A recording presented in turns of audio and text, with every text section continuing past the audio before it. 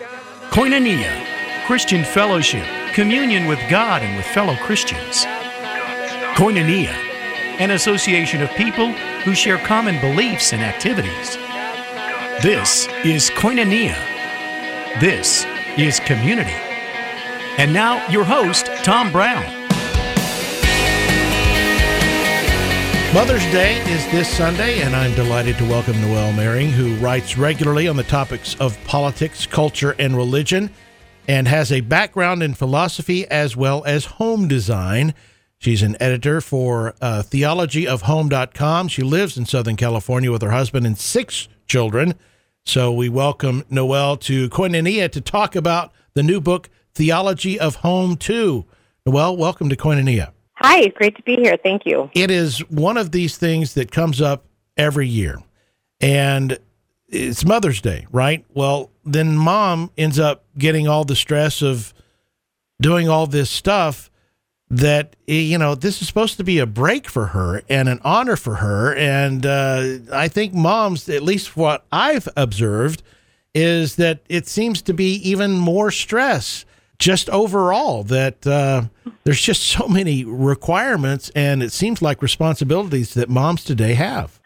That's true. I guess we are juggling a lot and tend to be long-suffering souls, don't we? I think that we can have a shift in, I think it's the less we expect the day to be perfect and all about us, the more we might take it with some lightness and just be able to enjoy the people who are trying their best to bring a smile to our face on this one day. So right, and hopefully all the other days. Yeah, Right, and all the other days as well. I mean, that's part of it. Of course, with social media now, everything seems like a competition. Who's the intended audience for your book, Theology of Home 2?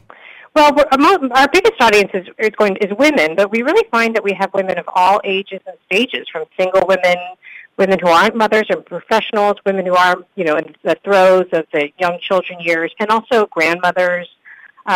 So we really try to appeal to women of all stages. We also have some men who secretly read our books and say, we really like this chapter. This felt meaningful to us, because, of course, it shouldn't be a surprise. Men care about home life being happy and thriving as well.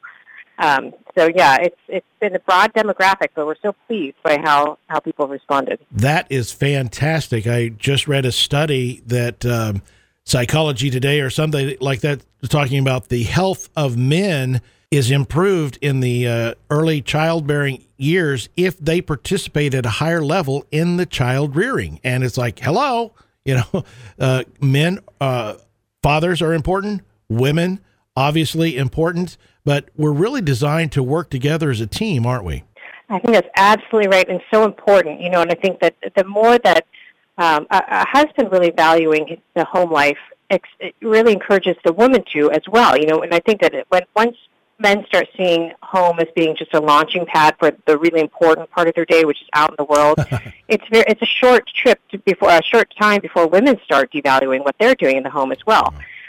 So I think, my husband, when he had a shift at one point in his career where he realized, this is the real crux of my days when I come home, and I want to, not just check out, but I want to be on the floor with the children, and I want to, pour my wife a glass of wine, or, help with dinner, and, these are all the beautiful things that make family life really generous and loving, is if we're all trying to do our best to be present to each other and be people of service, really. I've always been astounded at the requirements of a mom, and especially a mom that also works. How's the perception of the role of homemaker changed over the last decade? Oh, gosh, it's changed so drastically, hasn't it? I mean, I think most people probably cringe when they hear the word homemaker. And we use the word actually a bit more broadly in the book, because we really are trying to tap into the idea that everyone kind of cares about the project of home is appealing for everyone, as we were saying before, for men, but also for single women, people who have children have flown the coop, professional women as well. But more specifically, I think, that reorienting ourselves around that positive understanding of what home means has an effect on the more role base of what a homemaker does. Because if we see home as a noble project, then we see the person who is spending the majority of her day caring for that home as becoming a more noble role. Yeah. So yeah, I think it's a rehabilitation of all these important things, and I think it's universally applicable now because, and acknowledged to be so because of COVID. So Right. we've all have been turned into our homes in a new way over the past year, and realized the importance of that being a really happy and place that we can be nourished and nourishing each other, rather than being sort of just a utilitarian place where we just change and go off into our real lives. I'm guessing there are a few dads out there that, wow, I had no idea moments over this last year. Noelle Mering is our guest today. A look at books on Koinonia. We're talking to moms about the book Theology of Home 2. Now, Noelle, your book is absolutely beautiful. You've got encouraging quotes, stories from women, beautiful pictures. You also decided, I thought, on a unique presentation of a co-authored book. It's very, very nice. Tell me about those choices. So my co-author, Carrie Gress, she's a prolific writer. She and I met each other in grad school. We were studying philosophy together.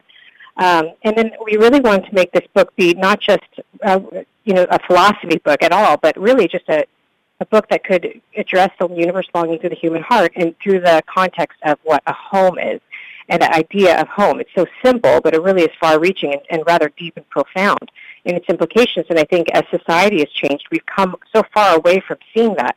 And so we wanted to have real substantive and compelling words, but also beautiful, compelling photographs. So we have a very talented photographer named Kim Bale who just did a great job at capturing things that we don't normally see in women's magazines, things like pregnant women and, dads holding babies. And a dad, when Theology of Home 1 is chopping up a wood with an axe, and women doing all sorts of things, caring for the kids and having friendships and having community, as couples, and all these things that I think most normal people long for and strive. But for whatever reason, we've just really shied away from portraying that sort of real domestic life and the beauty of it in our media. And I think there's a lot of reasons for that. But so this is sort of a counterpoint to that, to show that these simple things in this simple life is quite beautiful, and it's not, oppressive, as I think that we've been told for so many years. You write that our culture has traded fruitfulness for power and control, but women still desire to be fruitful and purposeful, and I agree with that. How can women exemplify fruitfulness in their physical and spiritual lives? That's a great question. That really is the theme of the whole book, is what fruitfulness means, and we mean it in a biological way, but far more deeply than just a biological way. So it really has a deep spiritual meaning that I think is, connected to our spiritual lives in the sense that, it's a hidden project. We don't always see the fruits of it, and that this is so much what homemaking is, that, we don't get necessarily applause or a paycheck. But there's this trust and surrender that that we can have faith that what's happening will bear fruit. So similar to the time we spend in prayer, these things are unsung. Oftentimes in the culture, they're not measurable. They're not our public lives; they're our hidden lives.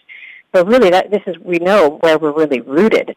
And so I think that shift from understanding ourselves to be having a purpose of power, which is what we've been told for so long: be powerful, be empowered. All these messages. I think what we're trying to say is that women are powerful, but it's not our purpose. And once we make it our purpose, we become very competition-oriented. We become, insecure. We become comparison-oriented. It's very unpeaceful and anxiety-inducing. And so understanding our purpose to be rather one of fruitfulness gives a sort of surrender, peace, and also depth of soul that I think is what we really long for in life. Noelle Mering is our guest today on A Look at Books on Koinonia. We're talking to moms about the book Theology of Home 2. I mentioned earlier, because of social media, a lot of mothers compare themselves to other women for their accomplishments, their ability to multitask, or whatever. Why should women remind themselves not to get caught up in this? I think it's such a trap, and I fall into it. I think it's it'll probably always be a struggle to some degree, but I think the more we can understand that our definition is not built on being affirmed from people outside of ourselves so much as it is understanding ourselves first of all as daughters of God, and that's where our dignity and value comes from. And this trying to find that dignity and value instead out in the world in affirmation from other people. Oftentimes people that don't even know us, strangers or people who are barely acquaintances on social media.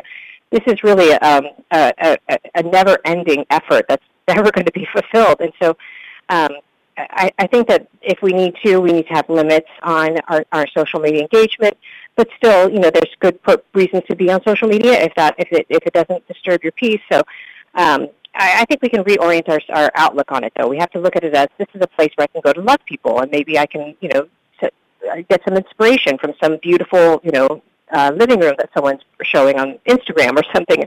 If we can see it positively rather than making it become about what we're doing wrong, our ego, and just pressure.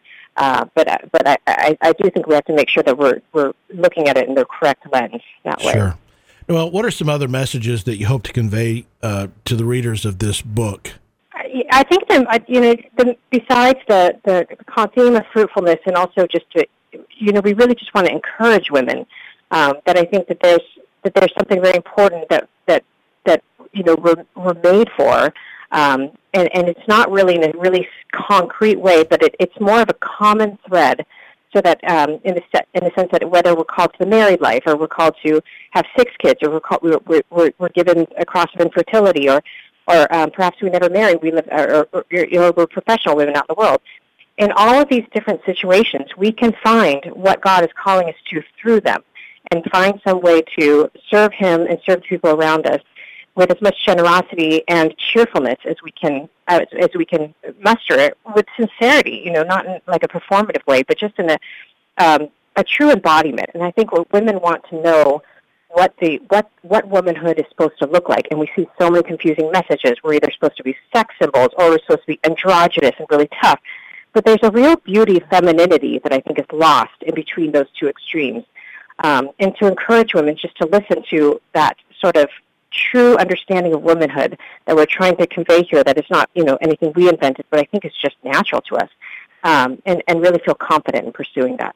I really encourage husbands to get this book for their wives, get the book for yourself, moms, even single, like you said, women of all ages have found favor in this, and I really think it's a wonderful, I didn't read it word for word, I didn't read the whole thing, but wow, it was just, I guess my word was refreshing. I just felt refreshed going through the pages. I'm very, very happy to promote this, and I hope my listeners will take my word to heart. Where can people find out more about you and follow some of the things that you're doing? Thank you for your sweet words. I appreciate that very much. We are at theologyofhome.com. We have a daily curated media email that we send out to women, as well as a shop. And my personal writing is noellemaring.com, just my name. noellemaring.com with one R. Well, thank you again so much for taking some time today. I don't even know how you could fit radio interviews into your day, much less write a book, but I'm so glad you have. It was great to be here. Thanks so much.